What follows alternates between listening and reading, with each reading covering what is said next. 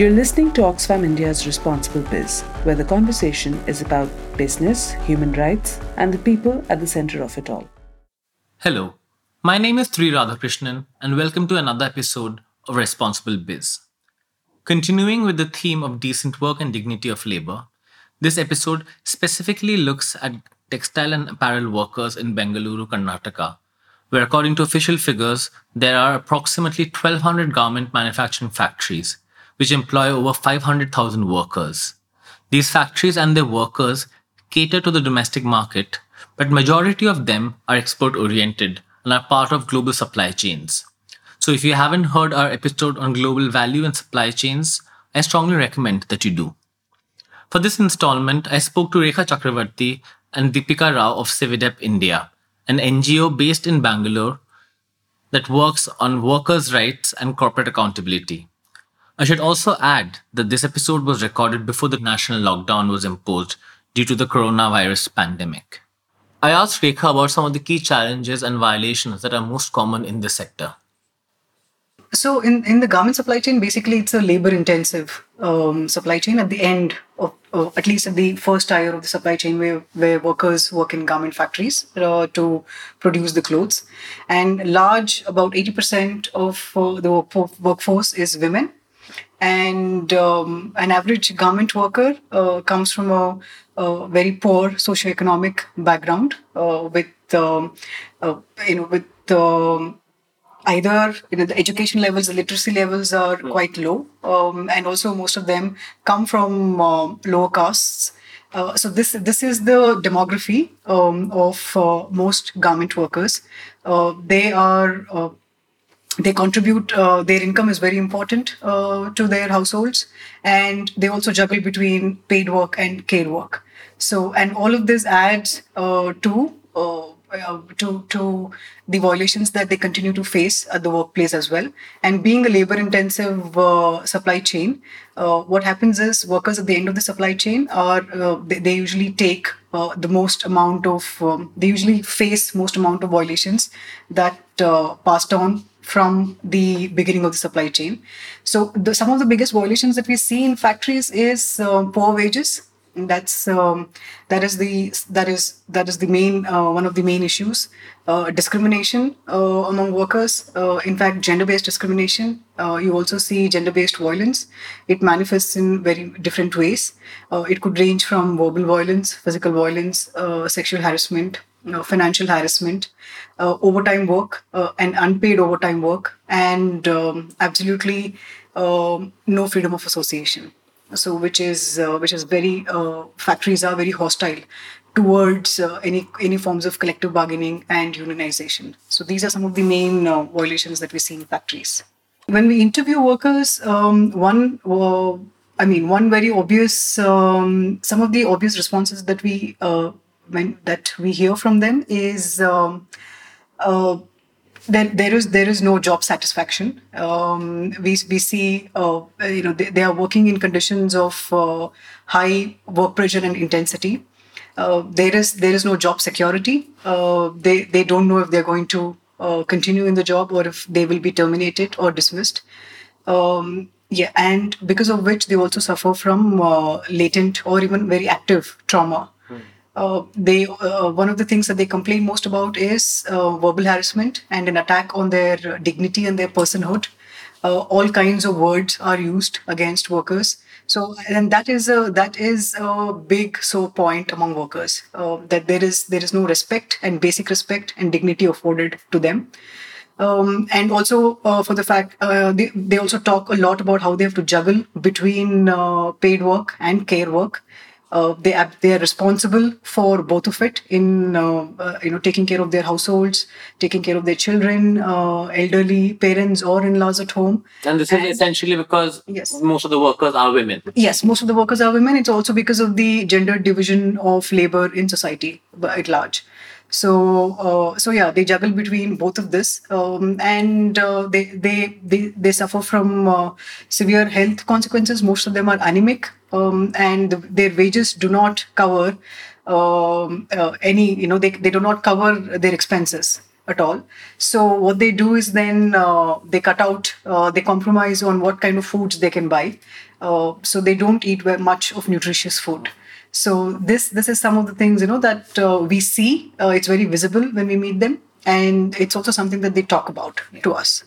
They are constantly in debt. Basically, they get out of working 15, 20 years in this industry with a huge debt and not savings. And that does not even let them retire or let them live a retired life in peace. That's Deepika speaking about what the industry does and its effects on the workers.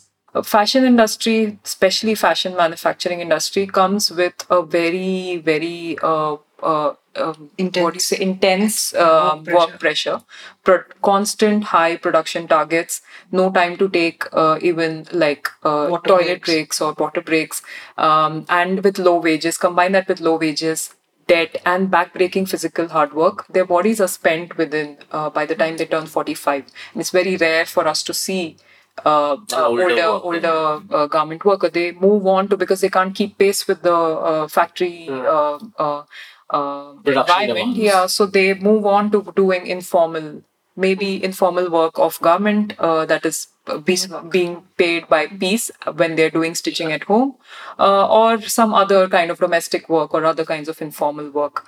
So that is the nature of the industry, that it actually it takes out from the worker far more than it actually gives to them. It also embeds, inequality, because what we see is we see very few garment workers who are not in the web of multi-generational poverty. I think most of them are in multi-generational poverty, which means their children, they cannot afford good schooling for their children.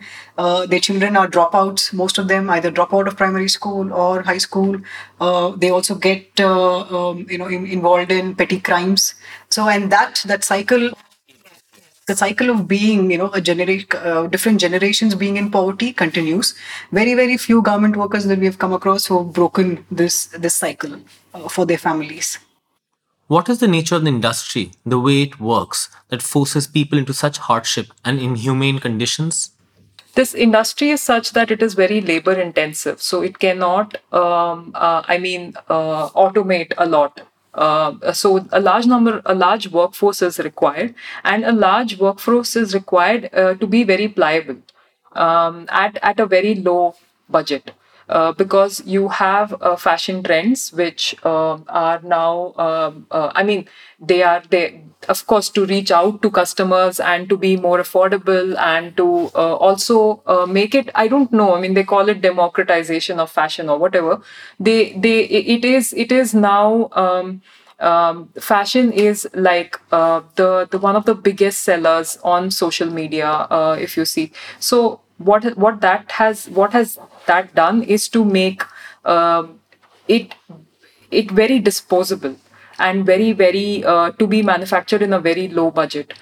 So now you see fashion cycles of 52 fashion cycles in a year.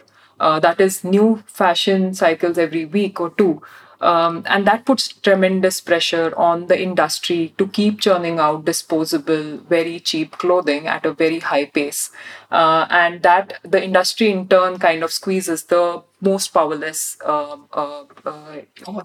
yes, the workers. And they really, and it also goes through a very high peak just before festivals and big shopping extravaganzas, and then again a lull in it. So again, there is like a lot of overtime, a lot of informal work handed out and subcontracted in and made to be done in conditions which we cannot speak of, and then a lull where there is a lot of layoff and the haulage. Sometimes we also see that the time that the workers get off in the off season is then they are made to pay the debt back during the peak season without any extra pay. So basically we are seeing the fashion industry to be kind of the workers subsidizing the fashion industry to a large extent by their bodies, by their labor. In the second part of this episode, I caught up with Rekha to understand how the lockdown has affected scores of garment workers as factories have shut down and exports have ceased.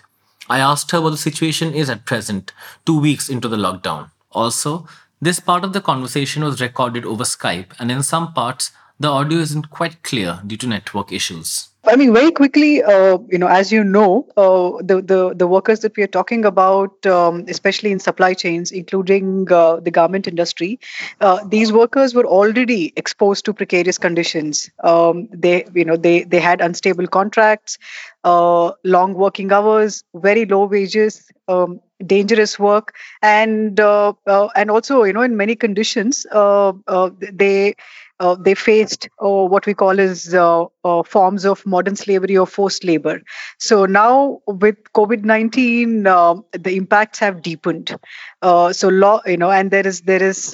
and all of these workers who were anyway vulnerable because of either gender, caste, age, or ethnicity, or race, or because of their migrant status, now they're at an increased risk. So, what we are hearing from our partners, especially the unions and community organizations, is that there is a lot of fear about loss of jobs and livelihood concerns. The biggest fear is that ultimately loss of jobs and not having wages, and not being able to access regular food itself is going to people, especially low wage workers, than the coronavirus itself. So there are a couple of things. One is about the awareness of the virus itself and what preventive measures these low wage workers could take. I think there's a pressing need for greater dissemination of information regarding symptoms, preventions, and measures that have to be taken. So we are hearing that while some of the workers are aware of some common symptoms, whether it's fever, cold, or cough, they are not completely aware about other symptoms like asymptomatic, what are that there could be possibilities of asymptomatic carriers as well. So I think there is limited awareness right now, and there's a pressing need for greater awareness. And there is also the issue of job security that I mentioned. Loss of job is something that workers are extremely scared about. Food security is another big concern, because increasingly what we are hearing is that the supply of essentials, whether it's dry ration or vegetables and fruits, that is increasingly decreasing, and many workers are anticipating that they might not be able to access food, or they might not also be able to afford food, because already the prices of vegetables and milk and fruits have gone up. And most of these workers usually buy these things from hawkers and street vendors, and now they have to get these through shops, and the shops are selling them at about at a rate which is 2 or 3 times higher. So that's also impacting their monthly budgets. And then, of course, there is the big issue of what will happen if factories reopen. Some workers are also afraid whether or not they should go back to work because of the fear of contracting the virus. And if they don't go, then what happens to their jobs? Will it be protected? Will they be paid salaries? Factories here assured that they would pay wages for the month of March, it is full wages. But very slowly we are hearing that some of the workers who have reported to the unions that they have been paid wages only for the number of days that they have worked in March, which is about 20 days, after which there was a state lockdown, and then there was a national lockdown. So we are not entirely sure if they have received full wages. It looks like they have not received full wages. Now they're scared about what are they going to do in April, because most of the garment workers are either they are single contributors to their family, or even if they have partners who are contributing income, their partners are either auto rickshaw drivers or vegetable or fruit vendors, or basically they're also other low-waged workers. So even if they have 2 people earning, it's going to be extremely difficult for them to continue providing food for their families and for their children, and especially nutritious food in the coming months. And then, of course, there's the question of domestic violence, because we know from working with the union that many garment workers, they especially women workers, for them, job is also a good, it provides a respite respite of 8 hours from any kind of familial tensions that they have, whether if they are facing any kind of intimate partner violence, or if they are facing other issues at home with their extended relatives and family. Usually work provides them some kind of a break for 8 hours, but now they're locked in. They're locked in with their families, with partners, and many of them have they face domestic violence. So you can only imagine what must be going on inside their homes. So all of these are some of the big concerns. And then of course migrant workers have their own concerns. They are locked in factory hostels. We really don't know what the living conditions in these hostels are. Even before the coronavirus hit us, we knew that in most of the factory hostels, usually 6 to 7 workers share one room. So there is a huge concern about social distancing. How can you maintain social distance when rooms are so crowded? So the health concerns are growing, especially among migrant workers, and also whether or not they are able to talk to their family if irregularly. So all of this is what we are hearing from the ground, from our partners. As for the brands who are the buyers of manufactured garments, what has been their reaction, and have they taken any steps to mitigate the crisis, keeping in mind the needs and welfare of the workers? So one is, before the Karnataka state government itself announced a lockdown, what we had learned from the union is that the factories were providing, they had provided some kind of awareness on the coronavirus, and some factories had provided masks and hand sanitizers to workers. So that was what we heard about factories themselves. But from brands, we have not heard any direct commitment as such. We have been talking to our partners in different countries, and we've been telling them that they have to apply pressure so that factories don't cancel any kind of orders with suppliers. I think that is one thing that we are trying to push for, and all our partners have also been pushing for it. But other than that, what we have directly heard or read about is that in Bangladesh, at least some of the big brands have already cancelled orders. We have not heard anything so far about that in India. But again, there is a fear that brands might eventually cancel orders. So that fear exists. But what we are doing on our end is, we are talking to our partners and trying to, apply pressure on brands so as to not withdraw any orders from the suppliers. While there's still uncertainty about how brands will react vis-a-vis its suppliers and workers in India, what do you reckon should be the appropriate response? This is really the right time for brands and businesses in general to really act on all good corporate governance practices. We've been talking about corporate accountability and responsible business conduct, and what it means for corporations, to conduct their businesses responsibly. I think this is really the time for them to act on good governance practices, and that includes various things. For example, they should ensure supply chain transparency during this crisis. They should disclose factory lists under the production sites, ordering their purchasing practices, so that we are able to identify where whether decreased or increased orders may impact workers' rights. They should also avoid worker layoffs. They should also avoid cancelling orders to suppliers. And this is also the time for them to really have practice social dialogue. Engage with unions, workers directly, and community groups and civil society organizations to understand and address the needs, and design responses in this crisis. So I think, broadly, these are some of the things that they can do. And then, of course, there are very concrete things about protecting workers, who in factories. They should ensure that there is no termination of contracts by suppliers. Workers should be paid sick leave, and medical leave should be available for them, because this is again becoming a huge concern among workers. Most of the workers believe that once they go back to work, their medical leave and casual leave will be cancelled cancelled, and that they will be asked to do extra hours of work for all the days that has been lost. So this is something that they have to ensure. They have to ensure safe working conditions, by facilitating physical distancing in factories. There has to be there has to be distribution of protective equipment.